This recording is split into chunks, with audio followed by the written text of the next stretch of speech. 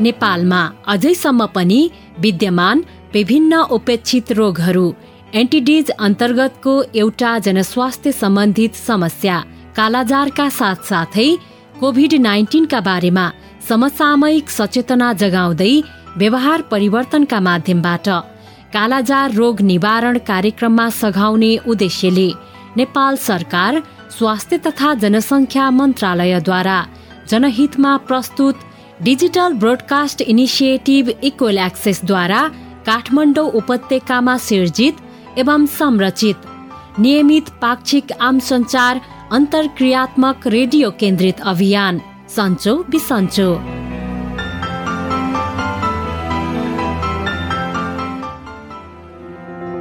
नमस्कार। नियमित पाक्षिक रेडियो लहर सन्चो बिसन्चोको यस नयाँ भेटघाट र भलाकुसारीमा तपाईँ प्रिय सहभागी श्रोताहरूलाई स्वागत गर्छौं। म उपेन्द्र र म अचला।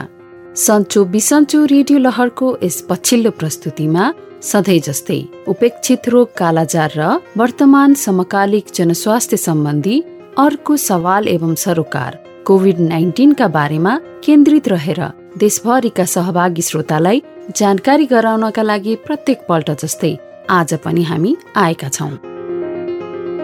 आज कार्यक्रम लहरको 35औं खण्ड। यस खण्ड सुरु गर्नु अघि सुनौ यस रेडियो कार्यक्रम लहरका लागि हाम्रा सहभागी श्रोताले टोल फ्री आइभीआर मार्फत रेकर्ड गराउनु भएको यो अडियो। नमस्कार, म फुलपिङकोट आउने सिन्धुपाल्चोकबाट आकांक्षा अधिकारी, बलेफी गाउँपालिका 3। मलाई चाहिँ भर्खरै सुनेको कार्यक्रम सन्चो बिसन्चो एकदमै राम्रो लाग्यो। त्यहाँ कस्तो भने अब बालबालिकालाई खोप लगाउने कुरा पनि थियो। सहभागी श्रोता, 2078 विक्रम सालको हिउँदका कठोर जाडो दिनहरूको समाप्तिसँगै अब हामी सुक्खा र वसन्त ऋतुका दिनहरूतर्फ उन्मुख छौं। हालै मात्र हामीले शिवरात्रि, ग्याल्बोलोसार, फागु पूर्णिमा लोक पर्वहरू मनायौं भने अब बिस्तारै चैते अष्टमी, दशैं र रामनवमी मनाउँदै यस साललाई बिदा गर्दै नयाँ वर्षतर्फ प्रवेश गर्नेछौं। यसैबीच गएको 2.25 वर्षभन्दा बढीदेखि मानव जाति र सभ्यतामाथि आतंक मचाइरहेको कोभिड-19 को प्रतिकार गर्न चिकित्सा विज्ञानले विभिन्न नामहरू, मात्रा र कोल्ड चेन प्रणालीको सुईको माध्यमबाट दिइने भ्याक्सिनहरूको परीक्षणको चरण सम्पन्न गरी विश्वव्यापी रूपमा उपलब्ध र वितरण व्यवस्थापन कार्यान्वयन भएको पनि उल्लेख्य समय भइसकेको छ। सिंगल डोज, डबल डोज अनि बुस्टर डोज र 12 वर्षभन्दा माथि उमेरका सबैका लागि उपलब्ध कोरोना भाइरस विरुद्धको खोपहरू सरकारले प्रभावकारी व्यवस्थापन गर्दै प्रवर्धनात्मक अभियान नियमित सञ्चालन गरिरहेको छ। अहिलेसम्म 60% भन्दा बढी नेपालीहरूले आवश्यक पूर्ण मात्रामा यो खोप प्राप्त गरिसकेका छन्। विभिन्न उमेर समूहका व्यक्तिहरू जस्तै 12 देखि 18 वर्षसम्मका बालबालिकाहरू, खोप नपाएकाहरूलाई खोप पुर्याउने, दोस्रो मात्रा नपाएकाहरू वा नमिलेकाहरूलाई खोपको व्यवस्था र पहुँचमा पुर्याउने, साथै बुस्टर डोज सम्मका महत्वपूर्ण खोप अभियानमा देशका 753 वटै पालिकाहरू, विद्यालयहरू र सम्बन्धित सरकारीहरूसँगको सहकार्यमा समाज समुदायको परिचालन गर्नका लागि नियमित रूपमा व्यस्त छन्। अझ अर्को उत्साहको कुरा, 5 देखि 12 वर्षसम्म उमेरका बालबालिकाहरूलाई समेत कोभिड-19 विरुद्धको खोपको विकास र उपयोगको कुरा समाचारहरूमा आइरहेका छन्। गर्भावस्था होस् या स्तनपान गराइरहेका महिला, ढुक्क भएर लगाऊ कोभिड-19 विरुद्धको खोप। कोभिड-19 विरुद्धको खोपले गर्भपात हुने, कम तौलको बच्चा जन्मिने, समय नपुगी जन्मिने भन्ने कुरा गलत हुन्। गर्भावस्थामा कोरोना भाइरस विरुद्धको खोप लगाएका महिलाहरूले समय नपुगी बच्चा जन्माउने र कम तौल भएको बच्चा जन्माउने जोखिमको खोपसँग कुनै सम्बन्ध छैन। सबै गर्भवती महिलाहरूलाई उक्त खोप गर्भवती भएको पहिलो 3 महिनापछि दिन सकिन्छ। त्यसैले ढिला नगरी आफूलाई बाहेक पर्ने खोप केन्द्रमा समयमै पुगेर बिना कुनै संकोच खोप लगाऊ। साथै स्तनपान गराइरहेका महिलाहरूले पनि कोभिड-19 विरुद्धको खोप लगाउनु मिल्छ। यो खोपले आमा र बच्चा दुवैलाई सुरक्षा प्रदान गर्दछ। त्यसैले स्तनपान गराइरहेका महिलाहरूले ढुक्क भएर बिना कुनै संकोच कोभिड-19 विरुद्धको खोप लगाऊ। खोप निशुल्क पाइन्छ, खोप सुरक्षित छ, खोपले जीवन रक्षा गर्छ। कोरोना संक्रमणबाट बच्नका लागि जनस्वास्थ्यका सबै मापदण्डको पालना गरौँ। मास्क लगाऊ, भौतिक दूरी कायम गरौँ, बेला बेलामा साबुन पानीले हात धोऊ। त्यसो त चिकित्सा विज्ञान र प्रविधिले यति ठूला उपलब्धिहरू हासिल गर्दा गर्दै पनि विगतका 2.25 वर्षहरू अर्थात् सन् 2019 डिसेम्बरदेखि अहिलेको कालखण्डसम्ममा कोरोना भाइरसले विभिन्न स्वरूपहरू, भेरिएन्ट र म्युटेन्टका स्वरूपहरू जस्तै डेल्टा, कप्पा आदि अनि नोभल कोरोना भाइरस उत्पत्ति पश्चात पहिलो, दोस्रो र तेस्रो वेभको चुनौती सँगसँगै गत 4 महिना अघि ओमिक्रोन नामको पछिल्लो अर्को स्वरूपको विस्तारपछि यो विश्वव्यापी महामारी धेरै नै मत्थर भए जस्तै आभास भएको छ।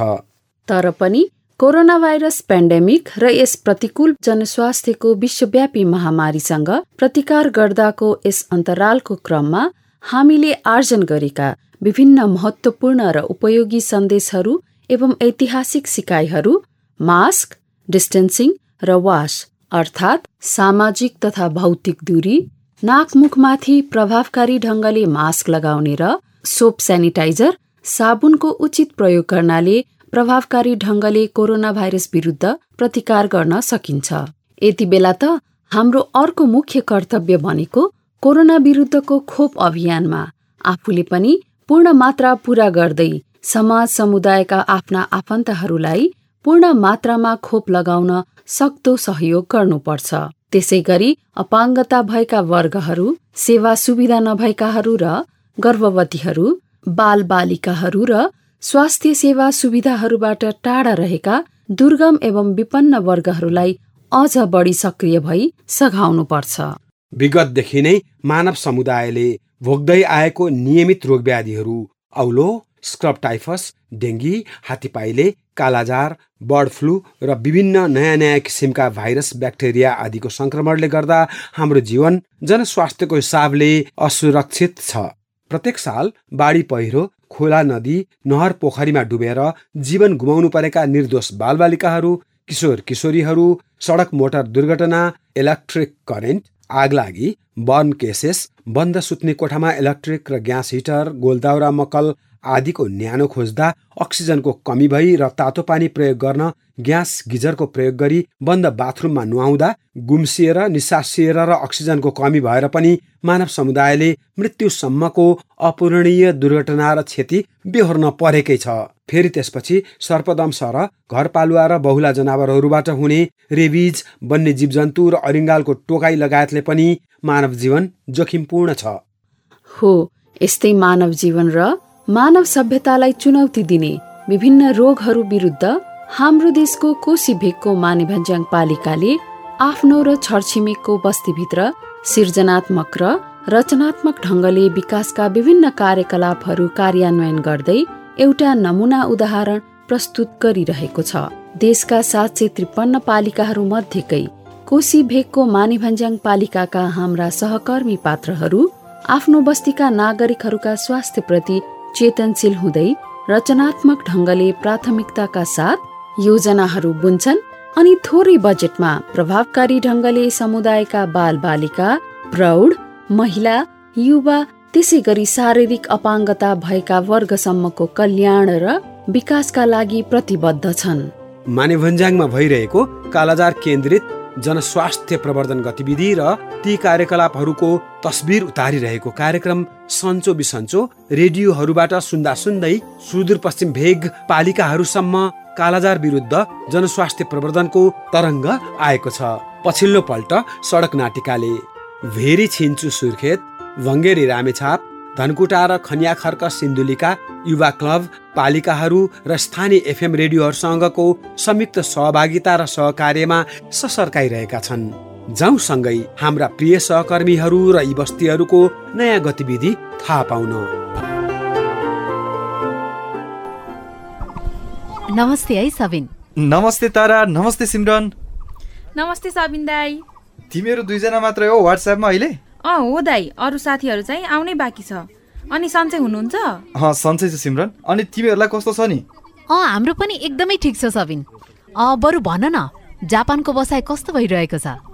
जापानको बसाइ राम्रो नै भइरहेको छ तारा। भलिबल सिक्नको लागि एक्सटेन्डेड फेलोसिप पाएर एकदमै राम्रो भएको छ। कति धेरै कुराहरू सिक्नु पाएको छु। उता मानेभन्ज्याङ आएर मैले सिकेका कुराहरू तिमीहरूलाई पनि सेयर गर्छु है। हुन्छ सबिन दाई।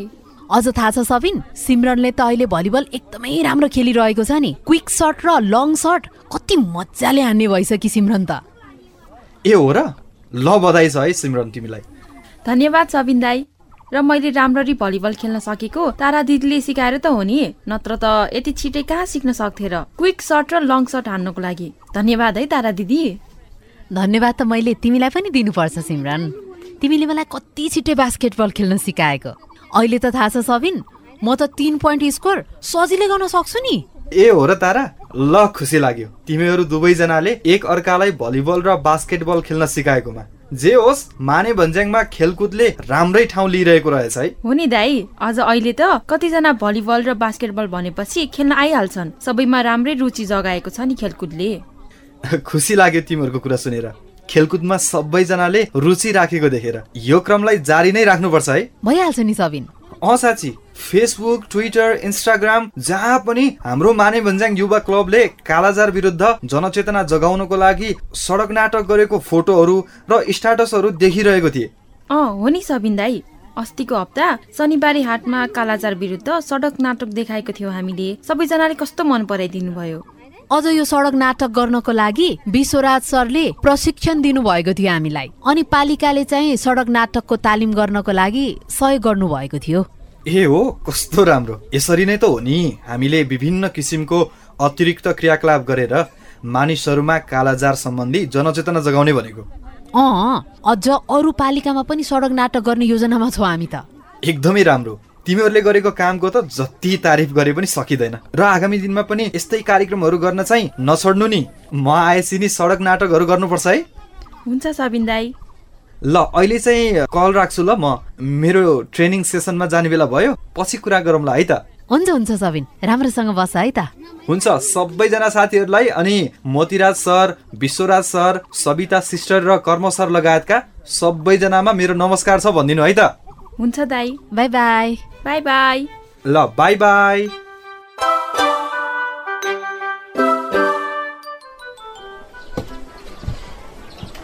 कस्तो राम्रो सडक नाटक देखाएको है विश्वराजजी, सविताजी, हाम्रो माने भन्ज्याङ युवा क्लबका भाइ बहिनीहरूले। त्यही त मोतीराज सर, 4 दिनको तालिम सिकेर यति राम्रो सडक नाटक गर्यो कि सबैजना तारिफ गरेको गरेछ। भनेको सविता सिस्टर, कालाजार विरुद्ध उनीहरूले देखाएको सडक नाटक एकदमै उत्कृष्ट थियो। तपाईँको मेहनतले काम गर्यो नि विश्वराज सर। तपाईँको प्रशिक्षण एकदमै राम्रो थियो भनेर पनि तारा, सिमरन र कर्म सरले तारिफ गर्दै हुनुहुन्थ्यो। त्यो त उहाँहरूको महानता हो नि मोतीराज सर। खासमा मेहनत उहाँहरूकै हो। उहाँको लगनशीलताले गर्दा हो सडक नाटक एकदमै राम्रो भएको। साँच्ची मोतीराज सर, मलाई बिहानै सुनकोशी गाउँपालिकाको सचिवजीले फोन गर्नु भएको थियो। उहाँको सुनकोशी गाउँपालिकामा पनि हाम्रो सडक नाटकको टोली गएर कालाजार विरुद्ध जनचेतना फैलाउनको लागि सडक नाटक गर्न पर्यो भनेर भन्दै हुनुहुन्थ्यो। ए हो र, मलाई पनि सिद्धिचरण सहरी नगरपालिकाका मेयरज्यूले पनि तपाईहरुले माने भन्ज्याङमा कालाजार सम्बन्धी सडक नाटक गर्नुभएको एकदमै प्रभावकारी रह्यो भनेर सुनेको छु।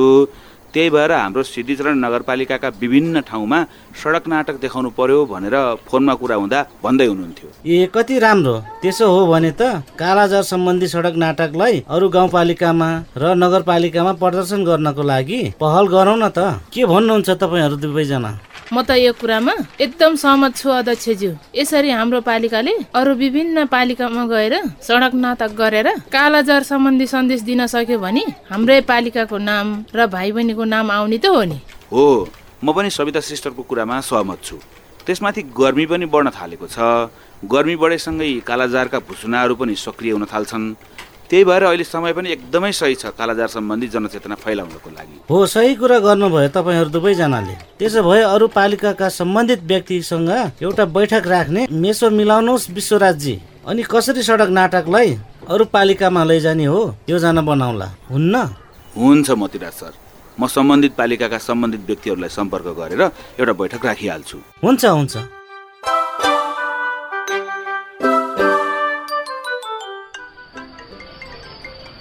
ल सबैजनालाई स्वागत र नमस्कार छ है आजको यो व्हाट्सएप कलमा। धनकुटाबाट जोगमायाजी, रामेछापबाट निशाजी र डडेलधुराबाट ममताजी पनि जोडिनु भएको छ। नमस्ते है सबैजना साथीहरुमा।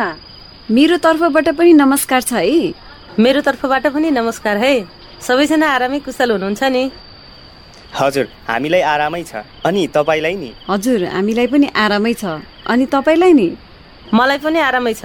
अनि रोशनजी, एक्कासी व्हाट्सएप मिटिङ नै डाक्नु भयो त, केही विशेष थियो कि? खासमा तपाईँहरूसँग कुराकानी नभएको पनि धेरै नै भएको भएर यसो हालखबर के छ अनि के गर्दै हुनुहुन्छ भनेर बुझौँ अनि एउटा सल्लाह गरौँ कि भनेर हो। के कुरामा सल्लाह गर्नुपर्ने थियो र रोशनजी?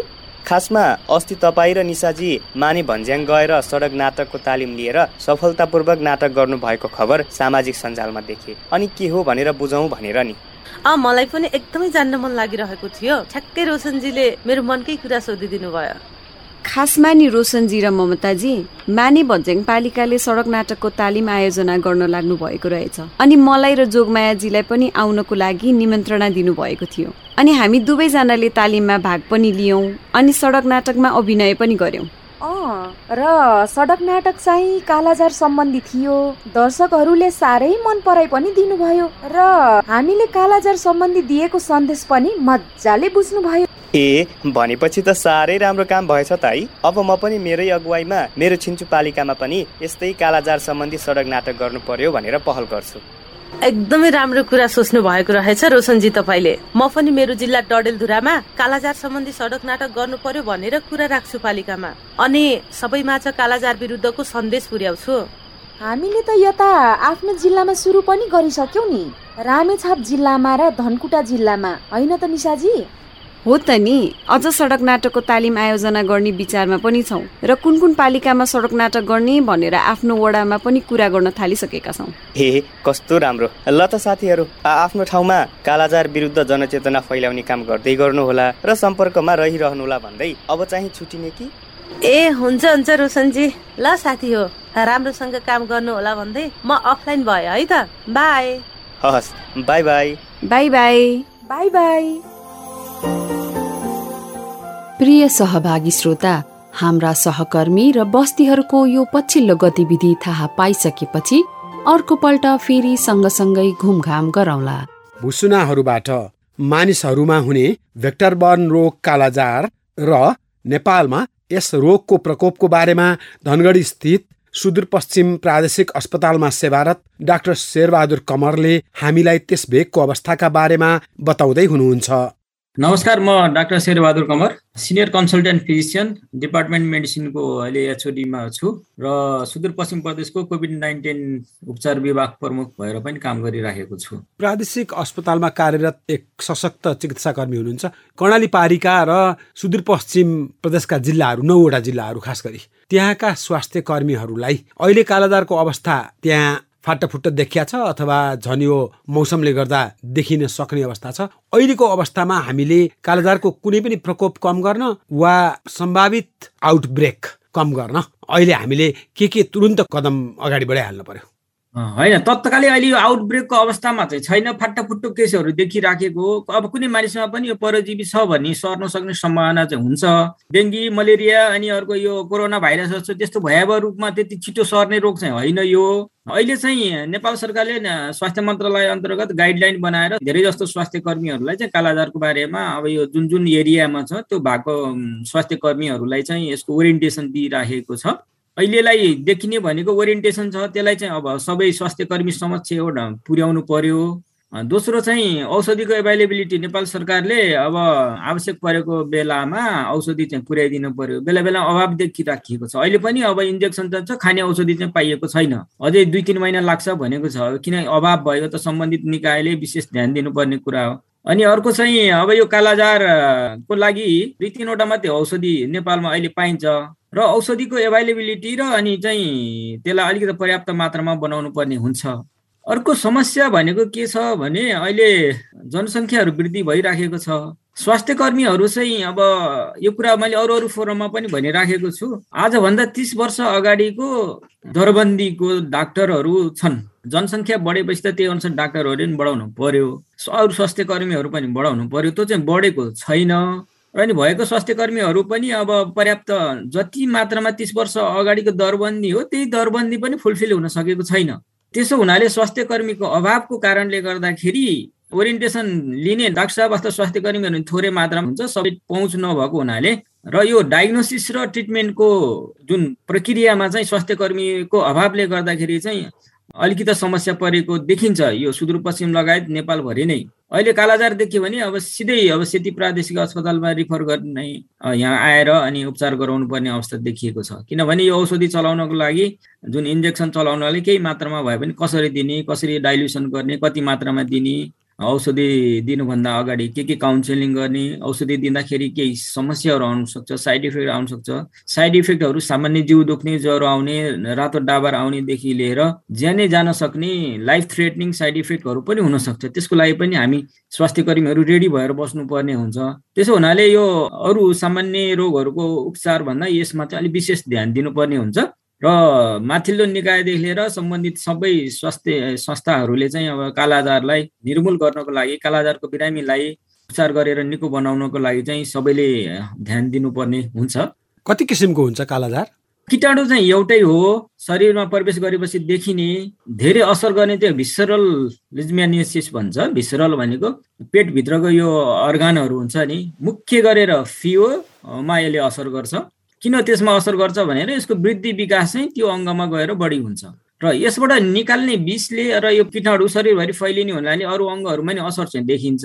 एउटा चाहिँ भिसरल भयो, अर्को चाहिँ क्युटानियस भनेको छालामुनिमा गएर पनि यसले असर गर्छ, क्युटानियस लिजम्यानिसिस भन्छ। यो दुईटा भयो। अर्को चाहिँ यो कालाजार भइसकेपछि यो परजीवी भए पनि नभए पनि यसले छालामा असर देखाउँछ। पोस्ट कालाजार डर्मल लिजम्यानियासिस भन्छ, पिकेडियल। मुख्य गरेर यो 3 किसिमलाई चाहिँ हामीले प्रमुख रूपमा आधार मानेर कालाजारको वर्गीकरण गरिएको छ। एकपल्ट कालाजार भइसकेपछि अर्कोपल्ट कालाजार हुने, दोहोऱ्याएर तेह्राएर आउने हुन्छ कि हुँदैन? यस्तो छ। यो नेग्लेक्टेड डिजिज ग्रुप अन्तर्गत पर्छ। अब यो किन नेग्लेक्टेड भयो भन्दाखेरि यो रोग चाहिँ अब विकासोन्मुख र गरिब देशहरूमा बढी हुने हुनाले अब धनी देशहरू निर्मूल पार्नको लागि नयाँ नयाँ औषधिहरू उत्पादन नगरेको हुनसक्छ। मेरो एउटा माया, लेप्रोसीको नयाँ औषधिहरू बनेको छैन किनभने यो धनी देशहरूमा हुँदैनन्, उनीहरूलाई यसमा खर्च गरेर फाइदा छैन। अनि यो कालाजार पनि त्यस्तै ग्रुपमा पर्छ। यस्तै अरू 1-2टा रोगहरू पनि छ। अनि अर्को जति औषधि छ त्यो औषधिहरू चाहिँ लामो समयसम्म प्रयोग गर्नुपर्ने अथवा हाई डोज, कडा अलि धेरै डोज एकैचोटि दिनुपर्ने औषधिहरू छन् र ती औषधिहरू प्रयोग गर्दाखेरि, हामीले प्रयोग गर्दाखेरि पनि यो दोहोऱ्याएर देखिएको चाहिँ छ। र सुदूरपश्चिममा म काम गर्दाखेरि दोस्रो एउटा PLHIV केसमा कालाजार देखिएको थियो। उनलाई हामीले सुरुमा त ट्रिटमेन्ट गऱ्यौँ, राम्रो भयो। फेरि केही महिनापछि दोहोरेर आयो। दोहोरेर आएपछि अलिक जटिल भयो। त्यसपछि उहाँलाई बचाउन गाह्रो भयो। यो यसमा एउटा कालाजार मात्रै हुनु र कालाजारको साथसाथै अरू डायबिटिज अथवा अरू दीर्घ रोग, टिबी होइन, यस्तो रोगहरू भयो, मृगौला रोग भयो भने त यो रोग झन् जटिल हुन्छ, बिरामीलाई बचाउन चाहिँ गाह्रो हुन्छ। त्यसबाट दोहोऱ्याएर हुने, यसलाई अब रिल्याप्स भएर अथवा सुरुमा औषधि प्रयोग गरेपछि चाहिँ परजीवीको संख्याहरू कम भयो भने नि लक्षण चाहिँ कम देखिने रहेछ। अनि पूर्ण रूपमा निर्मूल भयो कि भएन भनेर छुट्याउने त्यति सजिलो जाँच पनि छैन। अनि निको भयो भनेर पठायो र किताबमा लेखेको जति मात्रामा डोज लेखिएको छ पूर्ण रूपमा दिएर पठायौँ र 2-3 महिनापछि, 3-4 महिनापछि दोहोऱ्याएर आउने केसहरू पनि, यो 15-20% केसहरूमा चाहिँ दोहोऱ्याएर आउने पनि देखिएको छ। कसरी जोगिने कालाजारबाट?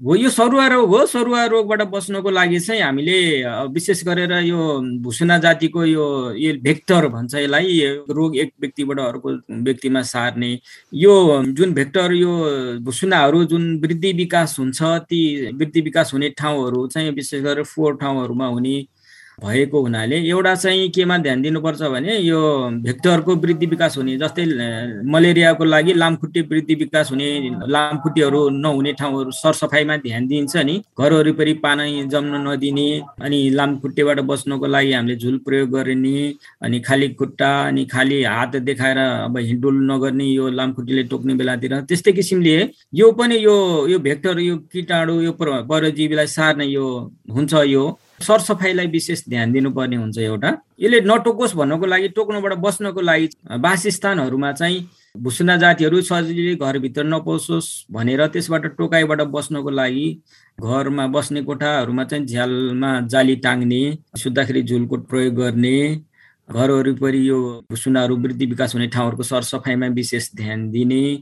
अनि यो जुन एरियामा बढी हुन्छन्, अहिले त पहाडतिर पनि सर्दै गइराखेको छ, लुगा लगाउँदाखेरि पुरा बाहुला लगाउने, खुट्टा पनि पुरै तलसम्म छोप्ने गरेर पाइजामाहरू लगाउने, यसरी गर्यो भने चाहिँ टोक्नबाट बच्न सकिन्छ। एउटा वृद्धि विकास हुन सक्ने ठाउँ कन्ट्रोल गर्न पर्यो, अब टोक्नबाट बस्नु पर्यो। र केही लक्षणहरू, अब ज्वरोजन्य कुनै पनि लक्षणहरू देखा पर्यो, खान मन नलाग्ने, तौल घट्ने, कमजोरी हुने, छाला अनुहारहरू कालो हुँदै जाने पनि हुन्छ कसैलाई। त्यस्तो भयो भने, पेट फुल्यो भने, दुब्लाउँदै गयो भने, अथवा कुनै पनि लक्षण समस्या भयो भने चाहिँ स्वास्थ्य कर्मीको सल्लाह लिन जाने, जचाउन जाने गर्नु पर्यो। अनि रोग पत्ता लागिसकेपछि चाहिँ अब यसलाई राम्रोसँग उपचार गर्नको लागि चाहिँ स्वास्थ्य कर्मी र औषधिहरूको व्यवस्थापन गर्ने, र रिल्याप्स भएर आएको बेलामा चाहिँ एउटा औषधिले हुँदैन, कहिलेकाहीँ डोज बढाउनु पर्ने अथवा अरू औषधि दिनुपर्ने हुन्छ। त्यो अनुसार उपचार गर्ने व्यवस्था राम्रो भयो भने चाहिँ समग्र रूपमा चाहिँ यसलाई हामीले कन्ट्रोल गर्न सक्छौँ। नमस्कार दाजु, के छन्? निका छौ त? भाइरै खाइ बसिरहेछौ? अन्य बस कहाँ छन् भो? को हो? ए, महिला स्वास्थ्य स्वयंसेविका नानी। बस थोक्का घोका पिछली नभन्दा घट्टोतिर झाइरहेछ। म त सोही पढ्यो, जराएले 14-15 दिन हो गया, सरसरी मात्र हन्छे, खाने मन नाइ लाग्दो, तसो पढ्यो भने। ह त कुर्सी तानी बस नानी। दाइ त दुबलिए जसलाई लाग्या, के दवाई खाया कि नाइ? स्वास्थ्य संस्था मिले जसाउन कि नाइ गया त? नाइ नानी, थोडा ज्वरो हुन्छ, 2-4 दिन हुन्छ, पाछा आफै निको होलो भनी सोच्यो हो रे। यो त झिक चेपलो जसो छ। रोगलाई हेलासार रे लुकाउन नाइ हुनु दाइ। मेरो फुप्लाई 1 महिना पहिले 15-16 दिनसम्म तमरी जानी जरायो, पाछा अस्पताल गए रे कालाजार रहेछ। उहाँ त अस्पताल झानाले निको भयो, केही दिन और ढिल्ला भयो भ्या त बहुत असहज हुन्थ्यो भन्ना थिए स्वास्थ्य कर्मी। रोगलाई के हनान तमरी बजो हुन्छ मैले स्वास्थ्य संस्था झानाउना नि आप त तति हतारी अजन दाइ कालाजारै भयालै केही दिन अस्पताल भर्ना होइबर उपचार गरे पाछा निको हुन्छ। सबै प्राथमिक स्वास्थ्य केन्द्र रे सरकारी अस्पतालमा कालाजारको निशुल्क जाँच हुन्छ। तयका सँगै सबै उपचार बिन रुपै हुन्छ। बरु नेपाल सरकारले कालाजारका बिरामीलाई उपचारकी लेखा तोकियाको सरकारी अस्पतालमा आउन जानाकी यातायात खर्च बाफत 2000 रुपियाँ लै दिन्छ। धन्यवाद नानी, बहुत निक कुरो सुनाया। आहा, कतिको सरकारी व्यवस्था लैरहेछ। बिरामीको आफ्नो पैसालाई खर्च नहुने, उपचारलाई हुने। आजै तमरी बजोन्जे खाना खाए भएर अस्पताल जानु हो नि दाइ। रोगलाई हेलासार गरेर लुकाउन नाइ हुनु, बेलायमै उपचार गरे निको हुन्छ। आजै सुन दाइ, कालाजार एक किसिमको भुसुनाको टोकाइबठी सध्य भया हुनाले घर आँगन गोठो जबलै सफा राख्दो पडन्छ। एका सँगै व्यक्तिगत सरसफाइ मिलाई उति ध्यान दिन पडन्छ। बेलायती सहयोग नियोग युकेएडको सहकार्यमी नेपाल सरकार स्वास्थ्य तथा जनसङ्ख्या मन्त्रालयबाट जनहितमी जारी सन्देश। सहभागी श्रोता, जनस्वास्थ्य सवालहरूमा समर्पित रेडियो कार्यक्रम लहर सन्चो बिसन्चोको प्रस्तुति सुनिसकेपछि श्रोता सहभागीहरूले आइभीआरमा रेकर्ड गराउनु भएको यो अर्को अडियो। नमस्कार, मलाई सन्चो बिसन्चो कार्यक्रम एकदमै राम्रो लागेको छ। म चाहिँ ठाकरे 1 गैरी गाउँबाट नाबिना कुवर बोल्दैछु। यो कार्यक्रम चाहिँ एकदमै मनपर्छ र एकदमै सुन्ने नि गर्छु र यो कार्यक्रम मलाई अरू कार्यक्रम भन्दा पनि एकदम फेभरेट लाग्छ। त्यसैले कार्यक्रम आउने दिन समयमा म सधैँ सुनिरहेको हुन्छु। धन्यवाद। सहभागी श्रोता, कार्यक्रम सन्चो बिसन्चोमा आफ्नो विचार र पृष्ठपोषणका लागि 2वटा आइभीआर टोल फ्री नम्बरहरू क्रमशः एनटिसी प्रयोग गर्ने सहभागीका लागि 166001000701 र एनसेल प्रयोग गर्ने सहभागीका लागि 9801578789 मा आफ्नै स्वरमा रेकर्ड गराउन सक्नुहुन्छ। रेकर्ड गराउँदा कृपया आफ्नो नाम, पालिका र ओडा सहित बताएर आफ्नो विचार रेकर्ड गराउनुहोला। सम्झनाका लागि 2वटा आइभीआर टोल फ्री नम्बरहरू फेरि एकपटक क्रमशः एनटिसी प्रयोग गर्ने सहभागीका लागि 1660100701 र एनसेल प्रयोग गर्ने सहभागीका लागि 9801578789। यिनै अन्तर्वस्तु र संवादसँगै कार्यक्रम लहर सन्चो बिसन्चोको आज प्रस्तुत यस 35औं खण्डबाट कार्यक्रम संरचना सहकर्मीहरू सबिन, निरोशन र दिनेशसँगै म उपेन्द्र अनि म अचला बिदा माग्छौं। अर्को पल्ट यसै समयमा फेरि पनि यसै गरी भेटघाट गर्न आउने नै छौं। नमस्ते।